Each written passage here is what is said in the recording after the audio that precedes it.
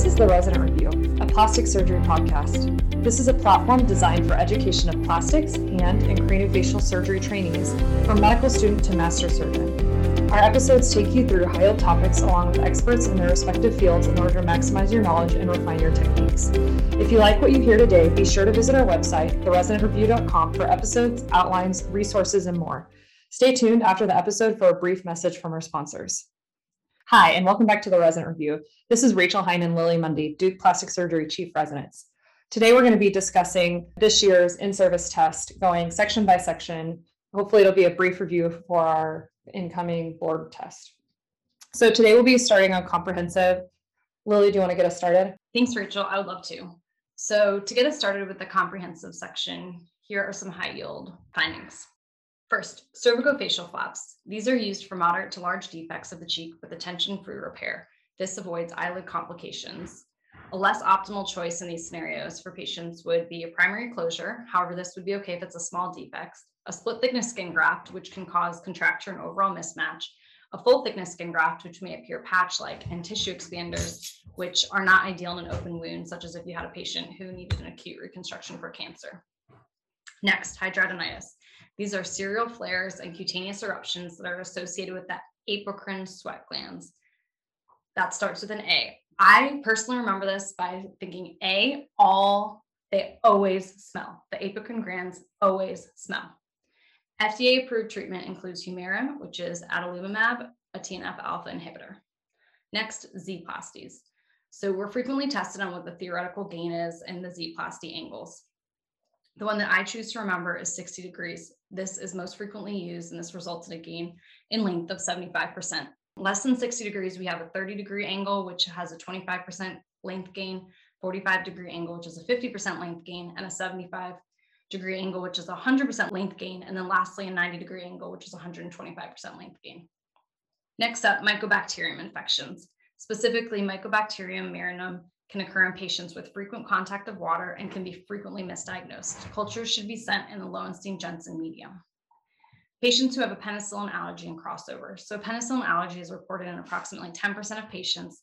Cross-reactivity with cephalosporins is 3%, which is less than a previously reported 8%. Next, lymphedema. Patients with morbid obesity frequently present with lymphedema, which can be of the bilateral lower extremities or of the pannus. A stemmer sign indicates an inability to pinch the skin at the base of the second toe.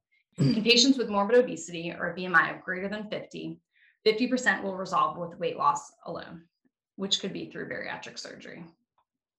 Next, wound care. Highly exudative wounds are best treated with hydrofibers. Mild to moderately exudative can be hydrocolloid and foam dressings, and no exudate from the wound can be treated well with hydrogels. Next, heterotopic ossification. This is a frequent complication in burn patients, and the elbow is the most common site of occurrence. This can result in wounds and poor range of motion. Prevention includes radiation therapy and NSAIDs. Surgical excision here for heterotopic ossification is the procedure of choice. On an X-ray, you'll see soft tissue lamellar calcifications. Next, for gender affirmation surgery. In a penile inversion vaginoplasty, the appropriate plane of dissection is the retroprosthetic fascia. Vasopressors have no effects on overall success rates in deep flap breast reconstruction. We often monitor our flaps with near-infrared spectroscopy. This has been shown to detect vascular compromise before it becomes clinically obvious, which results in improved salvage rates in studies. All right, Rachel, you want to take over? Great, thanks, Lily. So we're just kind of going in order of the test as you see it, which is why we're hopping around. But I think this will be a good review for our board. So talking about the radial form adipofascial perforator flap. This is a reliably thin and pliable flap, and it can be used for distal upper extremity reconstruction like hand coverage, revision carpal tunnel surgery, or radio-ulnar synostosis. Other advantages of this flap includes avoiding the need to sacrifice the radial artery because it is pedicled. The most distal perforators arise 1.5 centimeters proximal to the radial styloids. This will be the safe pivot point, which is about 4 centimeters proximal to the radial styloid. A tap block, we all know this, we're frequently tested on it. It's a transversus abdominis plane block. It blocks the abdominal fibers from T7 to L1, and T10 demonstrates the highest level of anesthesia, which we were tested on this year. Remember that the sensory nerves travel between internal oblique and transversus abdominis muscle. Botox dosage for axillary hyperhidrosis. This is under comprehensive. Can you believe it? It's 50 units per side. Palmar hyperhidrosis is 100 and plantar is 150, and this can give relief for 2 months. Vitamin C, deficiency of this can cause impairment of collagen cross-linking via lysyl oxidase. So collagen cross-linking was the answer for that. Pressure sores, risk of recurrence. We've talked about this in our previous quick hits lectures, but just to touch on again, hemoglobin A1C greater than 6, age less than 45, are risk factors for recurrence of pressure sores. Osteomyelitis at the time of surgery is not a predictor, as well as a low prealbumin. So those are the things to stump you up there. It's going to be hemoglobin A1C greater than 6 and age less than 45. Myelomeningocele, so protrusion of the meninges and spinal cord via defect in the caudal neural tube. Higher defects have more severe abnormalities, and we should repair these within the first 48 hours of life, which was the answer on our test. However, prenatal closure in the second trimester has better outcomes on hydrocephalus, and that is performed as well. And the reason that wasn't the answer in our test is because it was prenatal repair in the third trimester. And a preference over C-section over vaginal delivery is preferred in these patients. Paradoxical adipose hyperplasia has shown up again on our test. Remember, this is a rare side effect of cryolipolysis, and treatment includes surgical liposuction after 6 to 9 months. Anterior rectus sheath we were tested on. So talking about the anatomy of the abdominal wall a little bit. Above the arcuate line, the anterior rectus sheath is formed by the external oblique aponeurosis and the anterior internal oblique aponeurosis. The posterior rectus sheath is derived from the posterior internal oblique aponeurosis and the transverse abdominis. Below the arcuate line, the anterior rectus sheath is derived from all three of those, and the posterior rectus sheath doesn't exist. The rectus muscle is separated from the abdominal viscera by the transversalis fascia and peritoneum.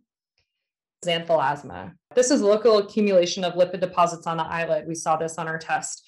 Treatment includes surgical excision. It's benign, so you don't need margins.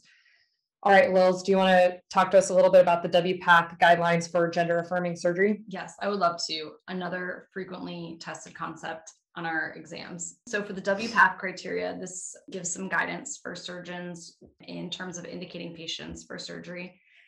It states that all patients considering transgender surgery do require a psychologic evaluation to determine their appropriateness for surgery. In most countries, it's recommended that patients be of decision age. This would be greater than 18 or 18 or older in the United States prior to surgery. For patients who are minors who would like to undergo surgery, then this states that the patient, the care team, a psychologist, and guardians should all believe that a delay of top surgery would cause harm for this individual. In addition, patients should have a year of hormone therapy for top surgery, which is as a suggestion in a patient who's going from male to female, however, not a requirement. All right, nerve gaps. This is another frequently tested concept in our test. Nerve gaps longer than 3 centimeters should undergo autologous nerve grafts over conduits or other forms of nerve reconstruction. In burns, the least resistance for electrical burns is muscle, the highest resistance is cortical bone, and then we're also frequently tested on the worst injury based on cross-sectional area, with the smallest cross-sectional areas having the worst degree of burn. BMP2, or bone morphogenic protein 2, versus iliac crest and alveolar bone grafting have been shown to have equivalent results. However, there's increased severe edema with the use of BMP2 in comparison to iliac crest for an alveolar bone graft. All right, moving on to breast reconstruction. Stacked flap reconstruction should use an antero and retrograde ipsilateral IM vessels. The thoracoacromial can be used as a lifeboat for venous outflow if needed, but is not the initial choice in a stacked flap. In terms of cranioplasty options, hydroxyapatite has osteoconductive properties and can be used with titanium to increase strength. A PEEK implant can be used for custom cranioplasty. However, polymethyl methacrylate is the most commonly used. A prerequisite is a healthy and well-perfused soft tissue envelope with no contact with the paranasal sinuses, as these have a high risk of infection. In patients who have a risk of flap failure or thrombosis, such as connective tissue disease or lupus, these patients should obtain a preoperative hypercoagulability workup prior to undergoing their flap reconstruction. We are frequently tested upon the side effects and function of topical treatments for burn patients. Mafenide acetate is a carbonic anhydrase inhibitor. This can be used for cartilage burns of the ear, and it has great eschar penetration. However, it does carry the risk of metabolic acidosis, particularly in those patients who have a respiratory tract injury. Silver sulfadiazine has a side effect of leukopenia and hyperosmolarity, and silver nitrate has a side effect of electrolyte imbalances such as hyponatremia and methylglobinemia. All right, so we'll talk a little bit about posterior component separation. So this includes dissection of the retrorectus plane to release the transversus abdominis muscle medial to the linea semilunaris. This allows for medialization of the posterior rectus sheath, transversalis fascia complex, and subsequent closure. And mesh is typically used for the anterior component of closure. The PAP flap, or the profunda artery perforator flap, these perforators typically course through the adductor magnus muscle. And because of the variability, a preoperative CT scan is recommended.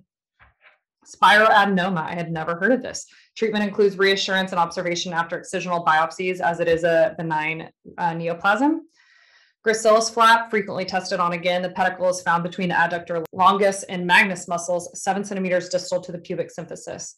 Keloids, again, same question as previous years. Treatment with radiation should begin within 24 hours after surgery, and predictors of relapse include male gender, younger age, less than 29. Large keloids, high tension areas, and skin grafts for reconstruction.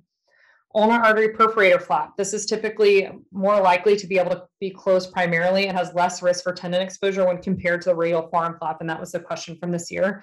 Remember that the radial artery does have a longer pedicle and is able to incorporate bone more reliably than the ulnar artery perforator flap.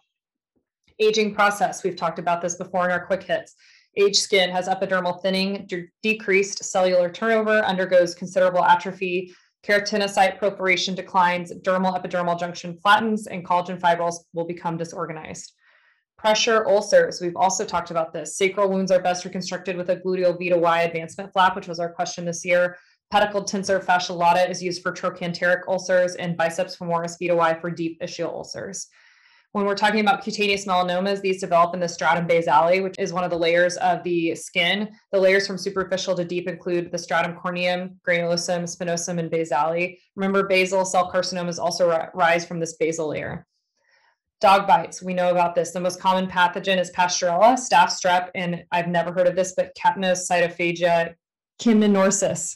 First-line therapy is Augmentin, which is amoxiclav.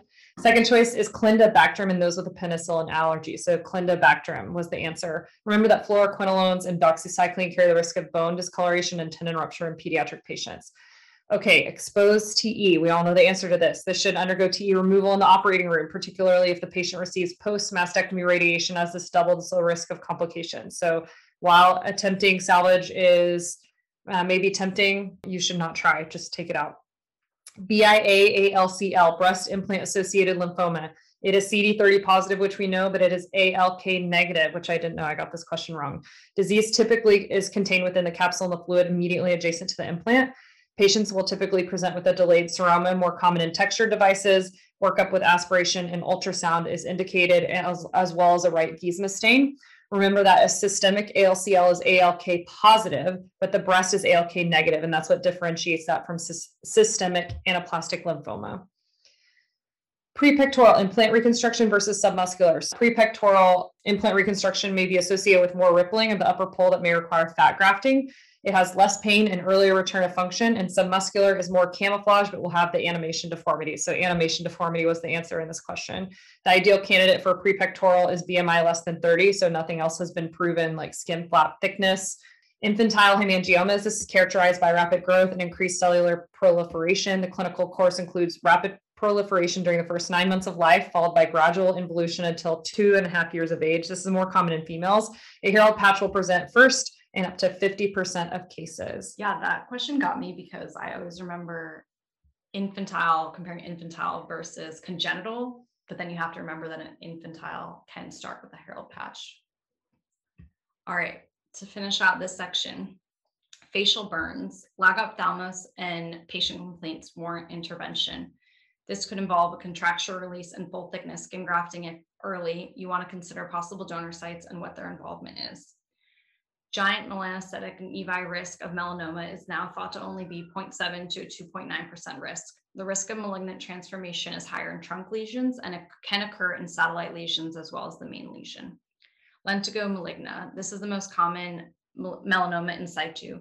It arises in chronically sun-exposed areas. Treatment is excision with 5 to 10 millimeter margins. Second-line treatment is topical 5% imiquimod and radiation. For options for vaginoplasty, Inversion vaginoplasty with penile scroll flaps are most commonly used. The size of the neovaginal canal depends on the penile size and may be smaller if the patient is on hormonal therapy. For penetrative sex, it requires a length of 4.5 to 11 centimeters. Otherwise, intestinal vaginoplasty may be used, which does not depend on penile size. Scalp closure. The release of galeal aponeurosis is important for scalp advancement, and this is performed in parallels of 1 centimeter to provide adequate release. And remember that the release you get is perpendicular to the direction that you're cutting. Remember the layers of the scalp by the mnemonic SCALP: skin, connective tissue, galeal aponeurosis, with the A being part of the scalp there, loose areolar tissue, and lastly, pericranium.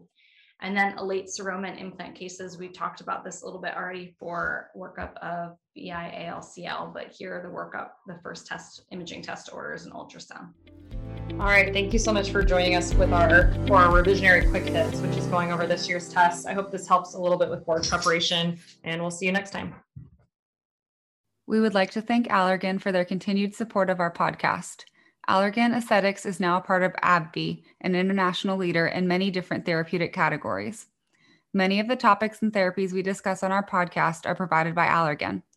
They continue to be a leader in the fields of breast reconstruction, abdominal wall reconstruction, medical aesthetics, and much more. Additionally, they are dedicated to supporting the education of plastic surgery residents and plastic surgeons across the country.